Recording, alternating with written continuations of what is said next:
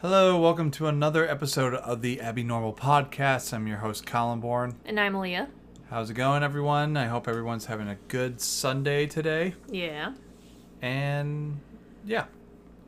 So, Colin. What's up? You watched your very first true crime docuseries with me last week. I want to talk a little bit about that. I don't want to. I do.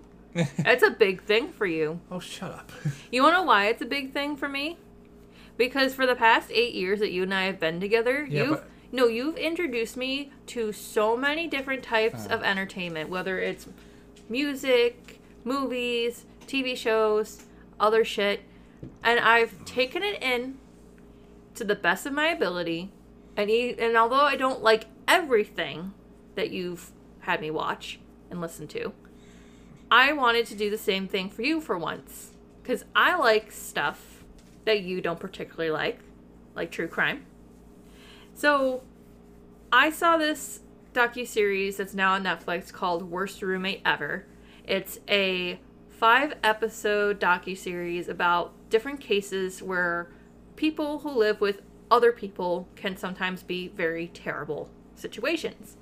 And I thought, as somebody like Colin, who has dealt with multiple different types of roommates and multiple different types of living situations, I thought that you would be interested in watching this particular docuseries. Yeah, well, the thing I've learned from this docuseries is do not find roommates on Craigslist. Well, it's not even just Craigslist. It's other, methods of looking for roommates. And the first one wasn't even just a roommate situation. It's the case of Dorothea Puente, and she was running a boarding house. But unfortunately for her tenants, once she had them sign their social security checks off to her, she would kill them and then just keep collecting the checks. Yeah, how fucked is that? Seriously, I'd be really pissed if one of my family members had to go through that. Yeah, it's very upsetting. I'll kill her. But the rest of the ones were just as heinous, if not even more dark than the other. And the last 2 episodes is actually a 2-parter of a really bizarre case I've never even heard of, where it's not so much a serial killer, it's a serial squatter. And I never even heard of people like this. And it's crazy to think that, in this case they talk about it, but there are actually more laws that protect squatters than the actual tenants who are legally living there. Isn't that nuts? It is nuts. That's what made this whole thing so terrifying. Not just to watch, but it really terrifying for the people who had to deal with this individual just, moving into their place and just taking over their whole lives, and them not being able to get rid of him in any way, shape, or form was just terrible. That's why I'm glad I never had to deal with any squatters in my life. Seriously, those are the worst. Yeah.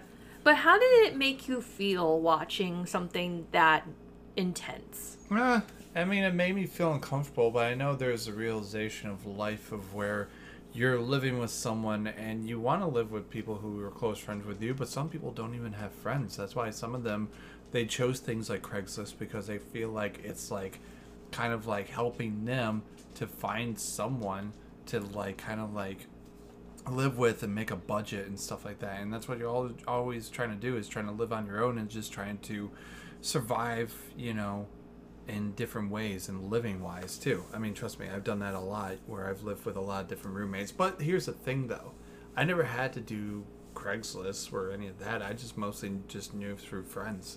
Yeah. And I'm just glad that I lucked out with that. But yeah. Even with some people I've lived with, I wasn't really happy to live with. I've had some great roommates and I've had some okay roommates. Yeah. And I think too, because like I said, the first case is totally different from the rest of them. It's a landlady taking in tenants in her boarding house and killing them for their social security checks, whereas the other 3, well, I shouldn't say other 3, because there's another case where a guy was scamming his roommates and other people outside of the country for money, and he didn't actually kill anybody, but he attempted to kill 2 people. And the other 2 cases were, situations where people who were living on their own needed a little bit of financial assistance, and they figured the best solution was to get a roommate. Mm-hmm. And unfortunately, the person that they agreed to let live in their home was not quite what they had hoped for. Yeah. And it's a terrible situation when you do it that way. Mm-hmm. And I thought it was very interesting because, again, some of these cases I've never even heard of. The Dorothea Puente one was one I've definitely heard of. Lily, you're going to be okay. She's crying because her food's on the table, and I would just give it to her. Yeah. Screw it. Yeah. She's ready. And it's ready. Give Bowie his, too. Yeah, come here, Bubba. Go on, Bubba. Eat your food. So, like I said, it was one that I wanted Colin to check out because, again, you've had that kind of life before where you've needed to reach out to roommates. Yeah, and I've had a good life doing that. I mean, it was interesting. It was a lot to learn, and it was fun. Yeah, but there were times that were pretty tough and rough and everything. But at least now I actually, out of all those roommates, I got the best roommate now. Right. And I think, too, especially considering the fact that nowadays people can't really afford to live totally on their own. No. They need that extra income to help keep up with their bills and pay their rent and all that. I mean, if you got two jobs and do it that way, that's totally fine. Yeah, but it's hard. And I think that the more people start to consider rooming with another person, the more, I think, aware that they need to be when looking for somebody to live with. It's not just about compatibility. Mm-hmm. You need somebody that you know is going to be reliable enough to be able to help pay the bills. And that's incredibly sad too when you have to have someone help you too. And I mean, it's great, it's like at least you have people helping you and you have someone there, whether it's friends or family, but it still sucks that we live in a society or economy that we can't really make enough to live on our own. Right. And even the housing market is just not where... the housing market right now is hell. Yeah. I mean, we're trying to get a house and we can't even do it because the marketing of it is way too high. It's not that we can't do it, it's just that we're not there yet. I mean, yeah, we're not there yet, but I'm saying it's hard for us to try and get a house right away, especially with how much houses cost. Yeah. So, with that being said, I wanted to talk about that because, I mean, we mostly are a horror movie podcast, but a lot of horror movies are usually based off of true crime stuff. Not that this is where we're going with our conversation, but I just thought it would be a nice little segue into our main topic of conversation today, which is we're going to finally review the new Scream movie that came out in January. Yeah, just Scream, or some people might call it Scream 5. Right. Now, we already did a speed review prior to this of Screams 1 through 4. So if you want to go check out that, I believe it's, season 2? Hasn't been too long ago since we did the Scream speed review. So I figured today we'll just do the 5th one. We'll go over our general thoughts and opinions on it, and then just kind of go through the rhythms that we usually go through. Okay, that's fine. Shall I get started? Yes. Alright, so Scream 5, or just simply Scream, was released January 14th of 2022. It has a runtime of 1 hour and 54 minutes. It was directed by Matt, I'm going to butcher the little name and I apologize, but it's Matt Bettinelli Olpin. And it has an IMDb rating of 6.7 out of 10, which is usually their average rating for most movies. So that's not too shocking. What's the Rotten Tomatoes? 77%. Oh, wow. Which is interesting. Well, but then again... Didn't the last one have that same amount? I think it might have had a little bit higher. I don't have time to look it up. But anyway, let me get through. So it stars Neve Campbell, Jenna Ortega, Dylan Minnette, Jack Quaid, Courtney Cox, David Arquette, and Kyle Gallner. And the synopsis is 25 years after a streak of brutal murders shocked the quiet town of Woodsboro, California, a new killer dons the Ghostface mask and begins targeting a group of teenagers to resurrect secrets from the town's deadly past. So this is my general review. I have some mixed feelings about this one. I understand the need to continue the franchise. However, I think the idea and concept of a, quote, requel is incredibly over the top. I did appreciate the homages, Easter eggs, and references of other horror movie favorites. Yeah. Like, there's a lot of references of Elm Street, Nightmare on Elm Street, Halloween, Friday the 13th, all, like, the classic. All basically a lot of Wes Craven stuff. So this is basically a big homage for him and for this movie. Yeah, and I mean, like I said, I understand the need to keep the story going. Mm-hmm. The idea of a requel, though, is a bit over the top. Which I've never heard of it referred to as requel until I saw this movie. Yeah, and I've never, like, reboot or sequel and mix it together called requel. So, essentially, Mindy Meeks, who is essentially the niece of Randy Meeks. Which that blew my mind. Yeah. She explains the requel as a remake prequel of the original lineup. And the way she acted in this film and her love for, like, horror stuff and everything, she really is her uncle. Her general understanding of horror movies and the enthusiasm she brings is definitely, it gives Randy vibes, for sure. Which I appreciate. Don't get me wrong. It recreates a lot of the same, like, similar scenes from the original movie as well. Especially the opening scene with Tara being home alone. She's in her kitchen. She's, talking on the phone. At one point, she even recreates certain scenes from the first opening scene of the first Scream movie. Except there's no popcorn. There's no popcorn, but she's just walking around the house. It's almost like a continuous shot of her just walking around the house, talking on the phone. At one point, she even fiddles with the cutlery set that's on the counter, the exact same way Drew Barrymore did in the first Scream movie, which I thought was interesting. So there is a lot of references to not only other films, but also Scream itself. Yes.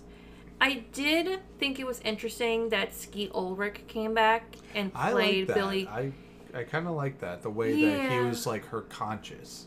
Yeah, which I'm going to just say spoiler right off the bat. I should have said this 5 minutes ago. You should have.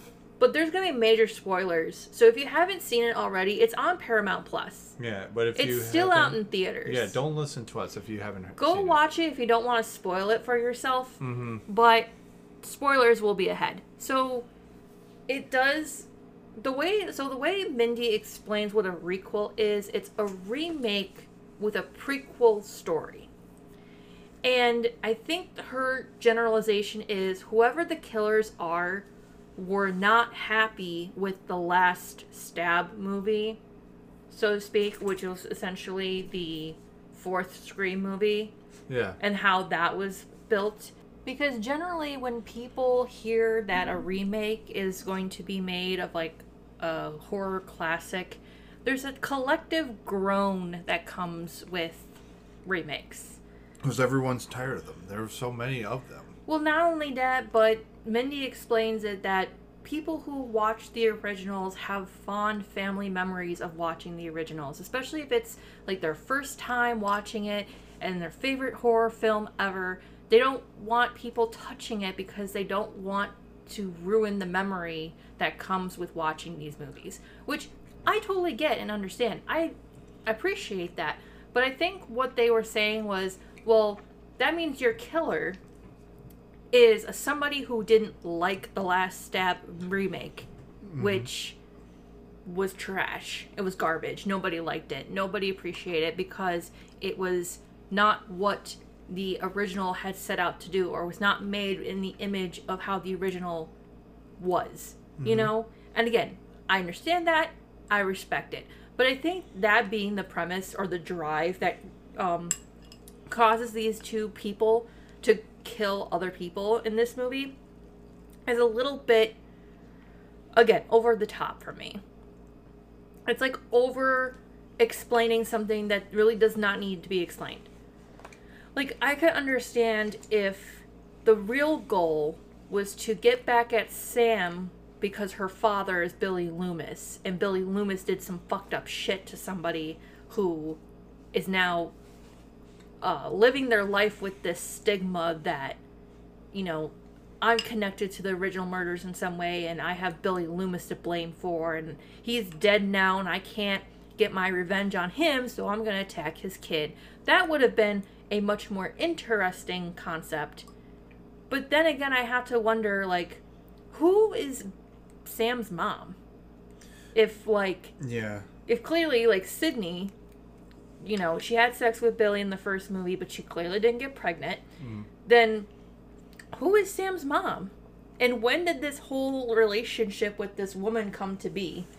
Yeah, especially after Sidney Prescott killed... Billy Loomis. And so it had to be a little before that. Yeah, it had to be sometime before Sydney, but, you know, still within this, like... So that was a plot hole that I didn't understand. Yeah. I did appreciate, though, the fact that they were bringing back a lot of these, like, a lot of the same scenes and settings and, you know, all these relations that these cast members have with previous either victims or killers or people who are related in some ways to the previous movies, which I think are really interesting. I just don't like the idea of a requel being the motive behind all this. And not for nothing, I didn't like, too, that... I don't know if this is just me being stupid or whatever, but I didn't like that every time we thought that it was going to be somebody in particular. Like, I thought that kid Wes that Dylan Minnette plays, I thought he was the killer at one point in time. And then, surprise, he's not. Because not only his mom gets killed, which I thought, oh, he's probably killing his mom as revenge because she embarrasses the shit out of him because she's the sheriff of Woodsboro. Nope. Turns out, he's not even the fucking killer. Because he didn't even know she was fucking dead. And then he gets killed. And I'm like, what the fuck, man? You know? Like, who did you think it was when you started watching the beginning of the movie? I don't know. I think with all these Scream movies, I always try to figure out which one is the killer, and they always kind of make it hard to see which one it was. But I had a feeling I thought it was one of the kids. Well, generally, it's usually somebody... And I apologize, we're eating while we're recording. So don't mind us. But generally, when a Scream movie is made and the plot is written, the killer is usually somebody within the friend group. As they explain, you know, the rules of surviving a stab movie, your killer is going to be somebody either within the friend group or is going to be a love interest to the main character. In this case, the main character is Sam Carpenter. Her younger sister, Tara, is attacked in the beginning of the movie. She survives, but now she is continuing to be targeted to lure Sam out of hiding so that the original killers can go after her. She is essentially the Sidney Prescott of this movie. But her connection to Billy Loomis is the driving force behind all of this. So that's why I didn't like the idea of a requel being the driving force of it.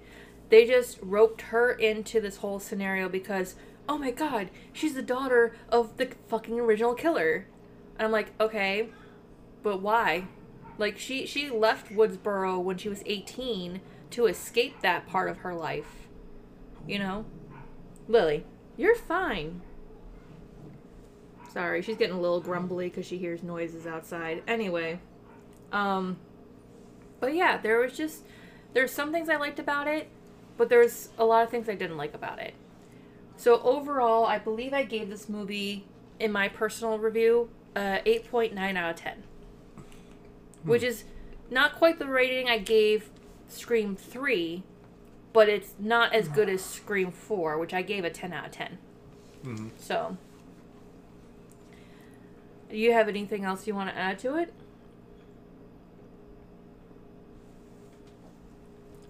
Yeah, sorry. I think overall with the story in the movie, I feel like it's definitely a typical Scream film, but it's a modern take on what the original was and all the other stories that they reference within this. And I thought it was great. Like, the characters definitely were interesting, and I love how they were bringing back the characters for this film. And to me, when I saw this, I got the same feeling and vibes I got from Star Wars Force Awakens, because it just feels like it's not the same scenarios or anything, but it's the same thing where it's like coming back from the past and kind of bringing the past into the future. And a lot of the characters had like the same entrance coming in, popping out of nowhere, and having these legacies. And especially Dewey, David Arquette's character. Yeah. And I felt like his character in this film was very much of that Han Solo-esque type of like legacy coming in. He was like this once this great like cop and everything, and then now he's like retired, sad, lonely, living in a trailer, doesn't have his wife anymore. Mm-hmm. And it's kind of like that, except Han Solo was a little more badass. Right. But I do love some of the stuff in this. The part that made me super sad was David Arquette's death. Oh yeah, Dewey's death which that reminds me. I'm gonna take back what I said about this being a remade prequel, because a prequel is technically a background story from the original storyline. Mm-hmm. What they're really achieving is a remade sequel that is supposed to be bigger and better in some ways, but more different than the original. And I think in this aspect, killing Dewey was supposed to be, in their minds, the killers, which are Richie, which is Sam's boyfriend, and Amber, which was a friend of Tara's. That was in their minds, that's something that should have been done in the second movie. Mm-hmm. You know, and exactly. David Arquette's character has been like a huge part in the whole fucking franchise. Well, like he's one of the original pillars. Well, not only the original pillar characters, but every time a case or a murder takes place and it's a Ghostface related crime, he's the one who brings the group together. He's the one who goes out and finds Sydney, finds Gail, finds the surviving members from the previous movie to make sure they're okay and say, look, it's happening all over again. I want you guys to be safe. I want you guys to protect yourselves. Like, that's his job. Like, that's been his role throughout the past 5 movies. That sounds like the same thing with the It movie, when Mike, when he's older, he calls all his friends from the Losers Club and lets them know that it came back. Yeah. It's almost like that. Speaking of David Arquette, I have a very interesting little tidbit of information I learned on the set of Scream 5. Kill me now. So David Arquette, who is a certified Bob Ross painting instructor, taught several cast members how to paint like the legendary artists during film breaks. How fucking cool is that? That's pretty cool. I love Bob Ross. Are you fucking kidding? I wish I could paint like him. To find out that David Arquette is a certified Bob Ross painting instructor. I didn't even know that was an actual thing. It's amazing. That's like job opportunity unlocked. Like job level unlocked. Mm-hmm. Bob Ross painting instructor. I didn't know that was a real thing, but okay. I thought that was fucking interesting.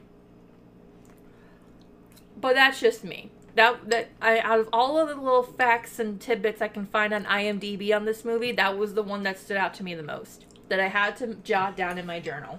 Also, another thing I wanted to mention. That David Arquette is a wrestler? No, everyone knows that. Especially his legacy from WCW and still doing matches now in the indies and stuff like that. But I digress.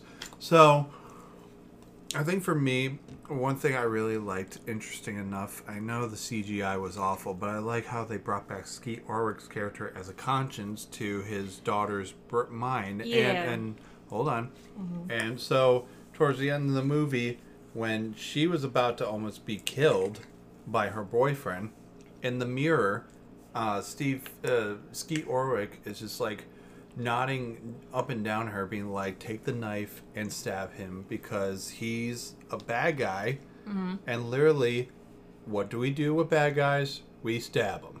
And basically, it was cool that, because Skeet Ulrich in the original Scream movie, he was more of a bad guy. He was more of the killer in this. And then for this one now, he's more like the He's like the guardian angel. The guardian angel conscience that, I thought he would try to get her to kill, but instead kill the wrong person. Or kill the right person who's the bad guy. So yeah, he was a good father then. To kind of recap what Colin is saying, so Sam Carpenter had found out at one point in her life that she was the biological daughter of Billy Loomis. Mm-hmm. And ever since then, she sees, like, images of him in, like, reflective surfaces. That's her way of kind of coping with the fact that I am the daughter of a serial killer, and the constant fear that I can potentially be like him, a murderous psychopath, which is interesting, because there are cases in real life where serial killers do have actual families that, for the most part, don't know about their criminal activities. Mm-hmm. So once they're found, once they're captured, and it's revealed that this is the serial killer, a lot of them are shocked as shit.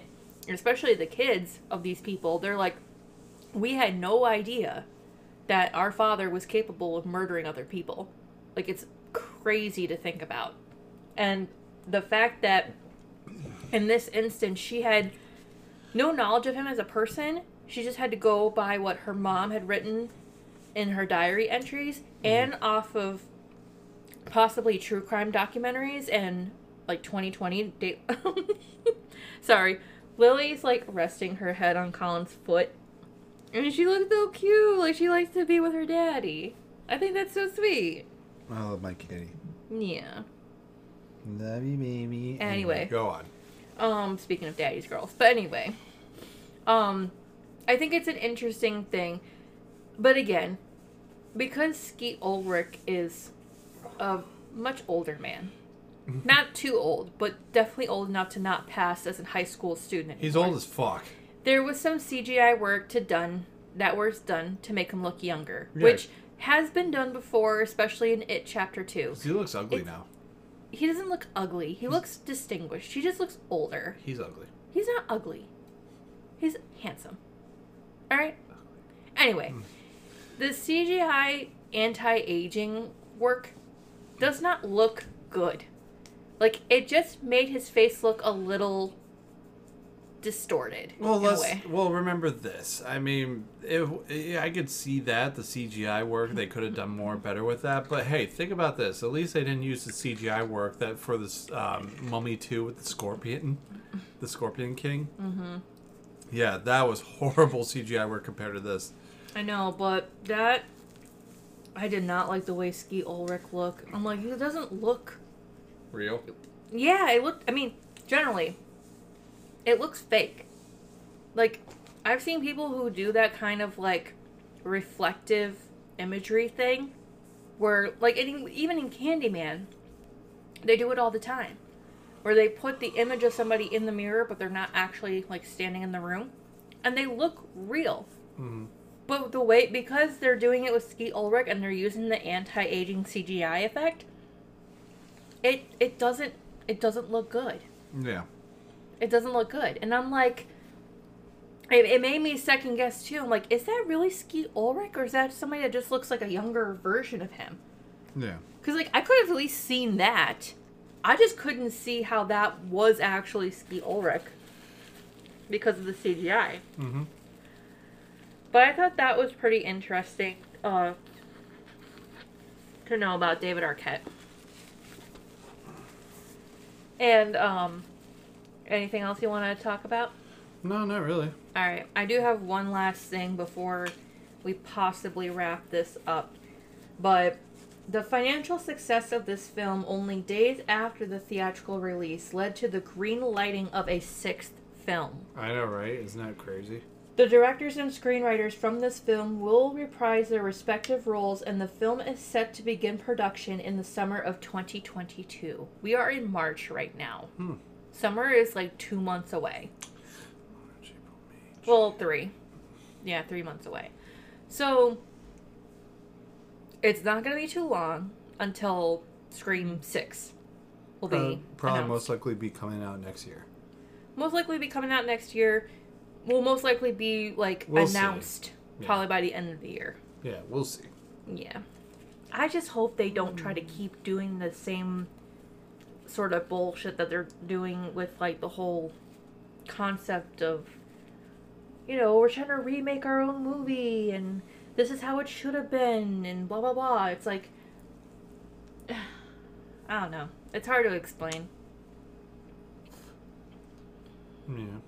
Like, I get that it's supposed to be meta, but there's only so much a movie can be meta before it becomes completely obnoxious. I will say this before we get done. I think the funniest thing that I've heard about one of the things that they called, like, Jordan Peele type of horror, they call it elevated horror. Oh, yeah, that was another thing they kept saying, too. That was so fucking funny. I'm just like, oh, wow. Yeah, because, I mean, like I said, remakes was the theme of the last movie. Mm-hmm. Elevated horror was sort of the theme. See, now, I can understand that.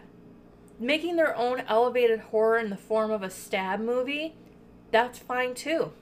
But to make it a requel is kind of silly. Yeah, I know. Just the term requel just sounds dumb. Speaking of Jordan Peele, though, I found a Funko Pop of Jordan Peele the other day. Oh, you bought it.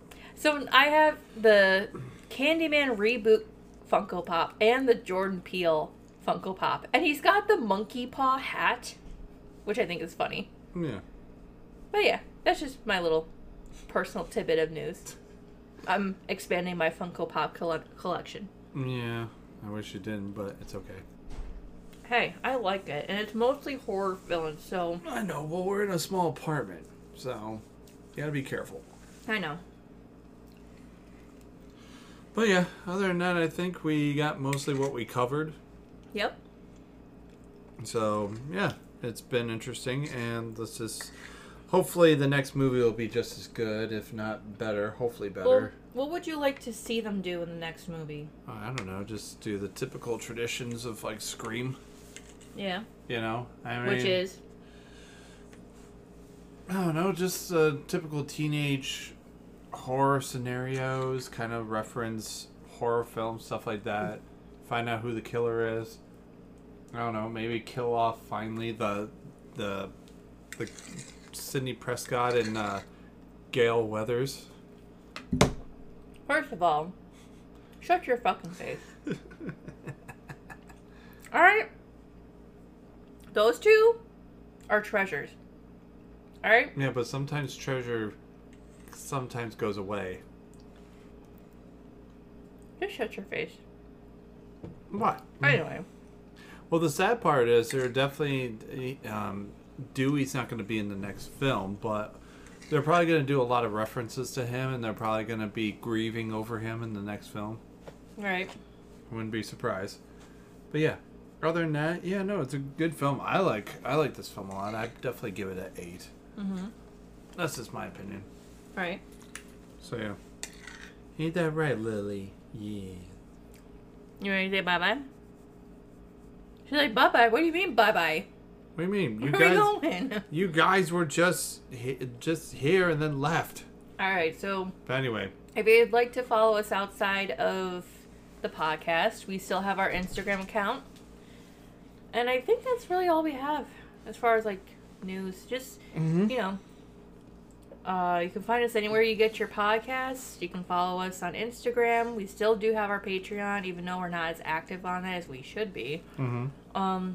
Like I said, we're still working on getting our podcast more expanded. So when we have plans that are in the works that are definite, we will let you guys know. Sounds good. All right, you ready to sign off? Yeah, well, it's been a fun. It's been a good podcast with me and Aaliyah, and I hope you guys enjoy your day. And thank you for listening to this episode of the Abnormal Podcast. I'm your host, Colin. And I'm Aaliyah. Signing off saying, what is your favorite scary movie? Halloween. Ugh.